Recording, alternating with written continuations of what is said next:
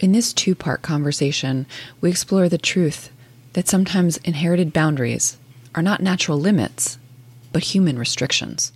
This is Jews Talk Racial Justice with April and Tracy, a weekly show hosted by April Baskin and Tracy Guy Decker. In a complex world, change takes courage. Wholehearted relationships can keep us accountable. So that song that you just played, it really aligns with some of the things that I've been thinking about lately, because the universe is showing me in multiple ways, like different areas where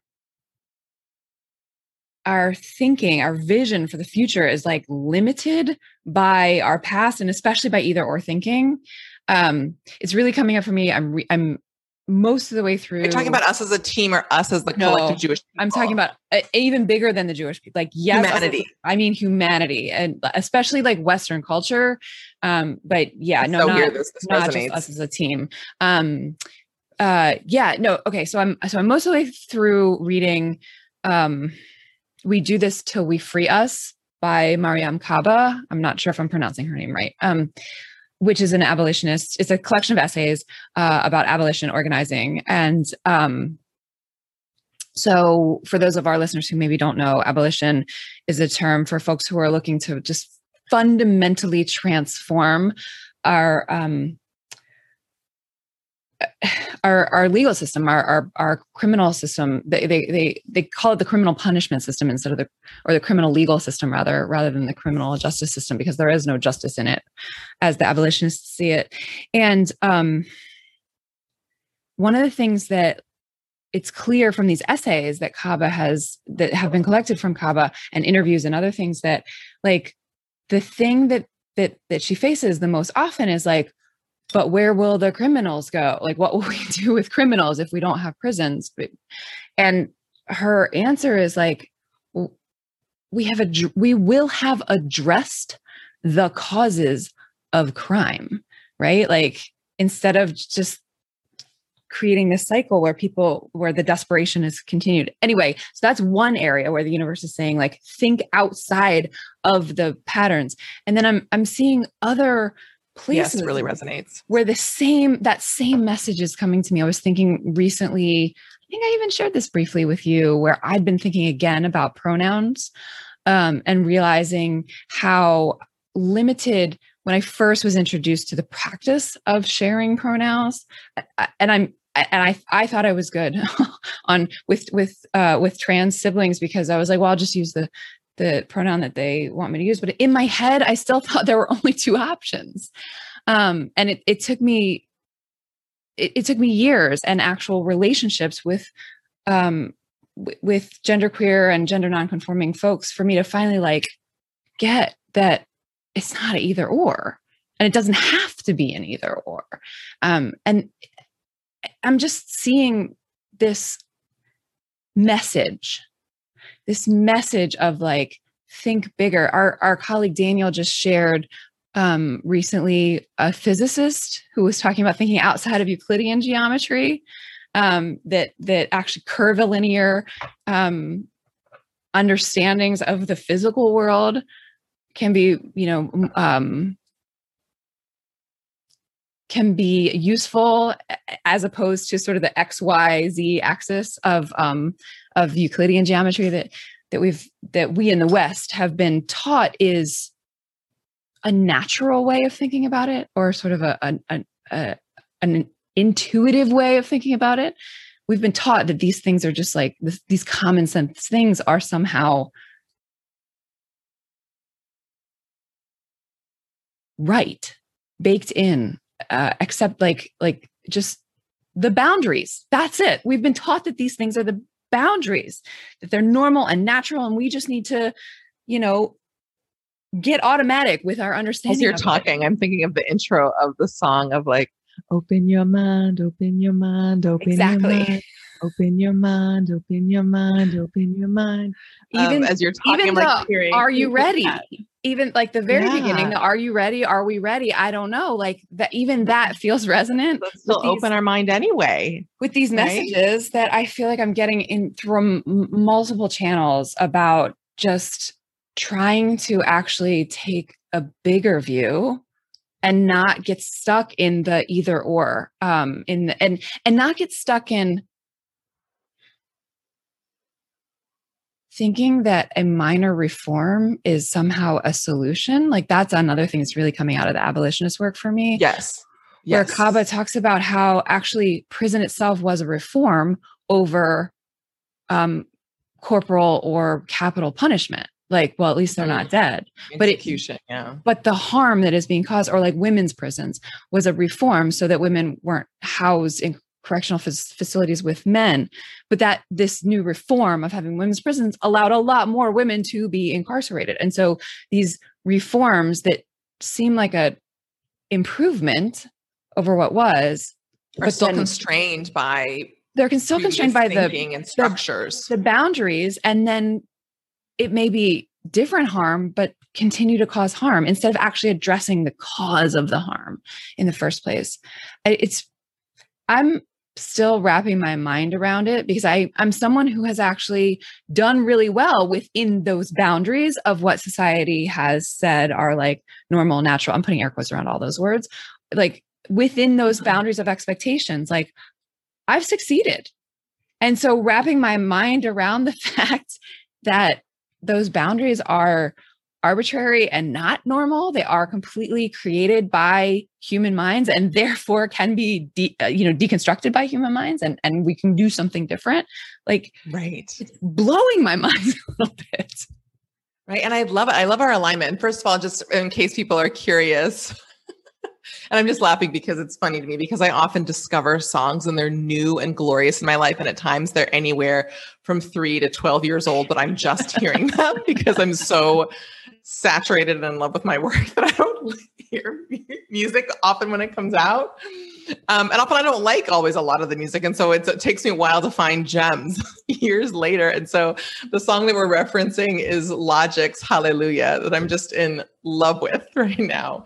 And Tracy, I love what you're saying and our alignment, because in a very different sort of way, I've been thinking very similar thoughts and I've been having a hard time articulating them. And it's fun and affirming to hear you talk about this, but I've just been like, it's just in my own head. And so it's hard to find the words, but I was feeling a couple months ago or a month or so ago, exasperated about medicine. And that I know, and also then I was reading this book called The Checklist Manifesto that's written by this doctor that in it, the author this physician references that actually it wasn't that long ago that certain advancements were made that dramatically reduced fatalities in hospitals and different procedures. But to me, it's just amazing to think about, technologically and intellectually and spiritually, all the different advancements, and yet that there's so many common ailments that I would just think at this point in human development, and it actually really intricately ties to a lot of what you're saying around equity and structure and how we design things. Because I'm just like, there's clearly enough brain power and spiritual power, because that's another thing that I've started to think about a lot here in Senegal as I don't have some of the alternative resources that I would have in the United States, because even the medical system, like the medical system in the United States, I got an infection as some complications from a poor IUD placement, and it wasn't a good situation for me. And after that experience, I really didn't want to take any antibiotics. I was just feeling a little bit like I just had this foreign thing in my body put in by as I later realized, the sexist gynecologist, the sexist male physician who, I don't want to say anything that will trigger people, but it was just a painful and miserable process the entire time I had it. And that's not a typical experience for these kinds of physically, medically for me, to have something that, even if I have discrimination, anyway, it's just a whole thing. So I had this experience, and it was around the time that I'd had a couple other health challenges, and I was just reluctant to take antibiotics. I was reluctant to follow any advice from the specific OBGYN gynecologist. And I was like, and I was also in the midst of learning about really robust, healthy diets. And I was like, I wonder if I do some kind of like really healthy diet where I just make green soups that have dark leafy greens and beans and lots of, fresh garlic, different fresh herbs. And I did that for a few days, along with eating some other lightly cooked foods. And within a few days, all signs of my infection were gone and they never came back.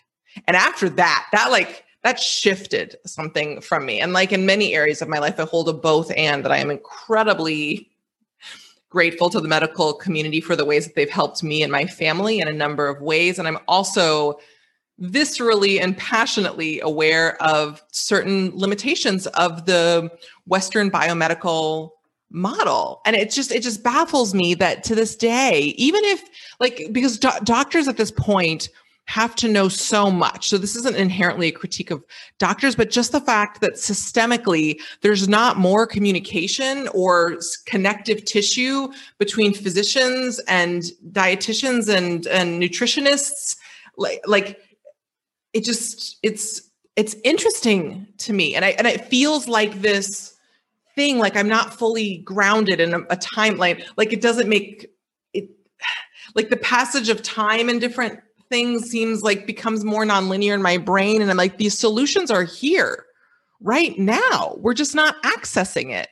So I don't know if that's getting a little too ethereal, but when you talk about what you talked about, like I've been thinking about that with certain social things in our own Jewish community, and even certain things that in my own lifetime, I've seen where they were, but just feeling a tension around where things are and the potential and the possibility that's right here in any given moment. It's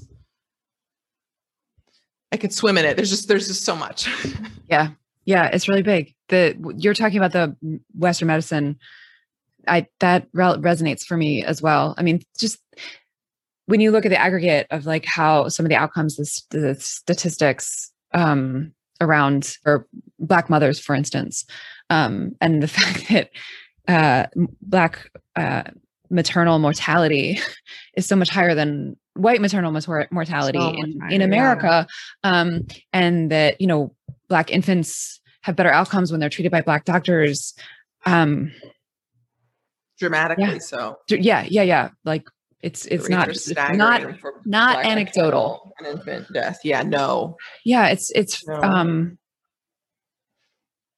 But that's I as you're saying that, as I'm thinking about those statistics, like it does seem like that's another place where we're, as a society, we are stuck in a paradigm that is not serving us. And it's hard for us to kind of think outside of it. I don't know what the solution is. Right. And I feel like a part of it is, right. And I find with these sorts of things that people, because of how our society has been structured, and maybe in part also because of human nature in certain ways, although oftentimes I think people say certain things are human nature. And I'm like, no, that's not. Like racism is not in human nature. To be able to make distinctions between in-group and out-group is, for that to be inherently oppressive and horrible. I don't agree. Yeah. Maybe in different industrialized societies, that is an inevitable outcome of certain social structures, but it's not to me inherent.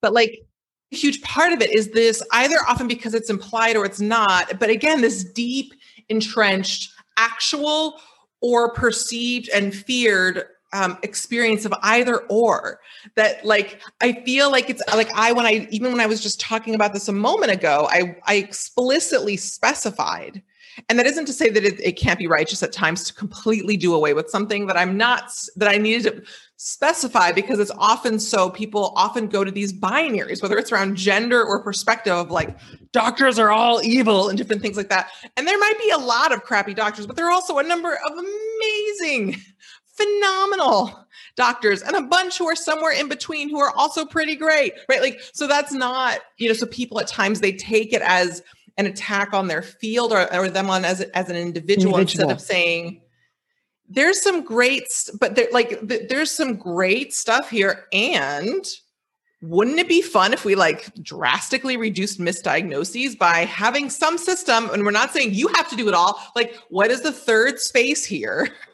where we have this knowledge over here and this thing happening over here, and we can find ways so that these things talk? Is there a way, like, it's just, I think the individual piece is also really important when combined, the individualism when combined with the either or in what you're saying. Like, Yeah. I've been thinking about that a lot lately as well. Like that classic story of those people with the long spoons. Do you know that story? I have Sounds to, familiar, but I can't quite. so I have to look up where the origin of it was, because I do not remember. It's just like popping up in my brain as we're talking. But so the allegory of the long spoons is a parable attributed to Rabbi Chaim of Ram Shishak, as well as other sources. This I'm reading from Wikipedia right now. So the allegory of the long spoons: in heaven, there's a pot of soup. Oh, sorry. Let's start with hell. In hell, there's a pot of soup in the middle. There's it's in the middle of a moat, and people are on the edges, and they all have these long spoons so they can reach the soup, but it's too long to reach their mouth, so they can't eat. And then right across the way is heaven. Same sitch, same soup, same ring, but they're feeding each other, right? So because the spoon, they dip into the soup and then they feed the person across in the circle. And it seems so relevant, and especially when combined with the either or, right? Because in what you're talking about, when you're saying people get upset with the binary and they think they're being personally attacked, right? As a doctor, as someone who has a family member who's a doctor, when we talk about the medical community, when in fact we're saying, how could we use these spoons differently? It doesn't have to all be on you, because when it is all on you, then, you know, the spoon can't reach your mouth, or you spill the soup. I don't know. The metaphor's falling apart, but you get my point, that there's the difference between sort of it's all on me and it's all on us. I think also it changes the way we look at things.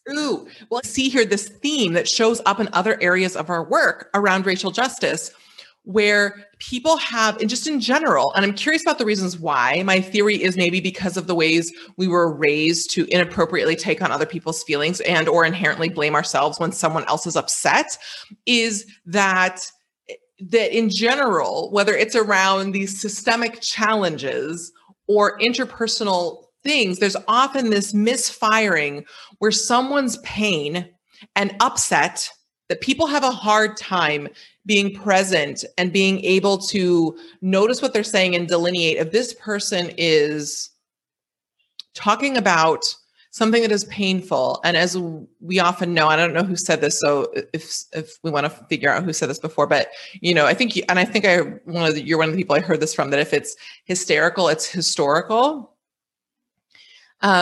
And just this idea, both within the medical field as well as other areas, or in these conversations about the need for innovation in a given field or industry, whether it's what did you call it? I love that shift, the legal system. What did you call it? The criminal legal system instead of the criminal legal system. Right. So whether it's that or medicine or any other area that really needs an upgrade, and or based upon what we know could have an upgrade based upon the available knowledge and insight that's in the world. And I think part of what gets in the way at times is that there is consistently, there's various reasons, but this is just the thing that I think is interesting right now, a group of vocal people who have been deeply harmed by that industry, by that by that organization, and people, we as a society in general, and as a number of societies, we have not been conditioned to remain clear and balanced in our own energy in the presence of someone else's upset. And I think that there is this intermingling and messiness that happens around maybe some of our own insecurities about things we know to be true, but we don't want to take full responsibility. But rarely, outside of real upset, which makes sense when someone's going through a mourning process or something like that, that they're regulating their emotions and their perception about their loss and the great degree of pain. What I'm trying to say is that I think at times oppression stays entrenched. Oppression or outdated systems stay in place in part because of people's inability of lack of emotional intelligence to be able to parse out legitimate critique from and be able to hold legitimate critique while also holding their inherent goodness as well as the strengths of what they bring, and that innovation or improvement doesn't necessarily have to mean an attack on individuals or even a field. Like to me, it's kind of like growth of a tree. Like, I guess you could say that the older, taller tree is better, but it wouldn't have been able to exist if the earlier iteration of the tree hadn't occurred. But there's such critique that people and judgment that people are, to me, just so intensely trying to avoid. And I'm curious about what can help grease and shift that, so that we can start to notice actually better for all of us. And it's totally okay for us to iterate this thing, and that we can be a part of something that can still be continually evolving.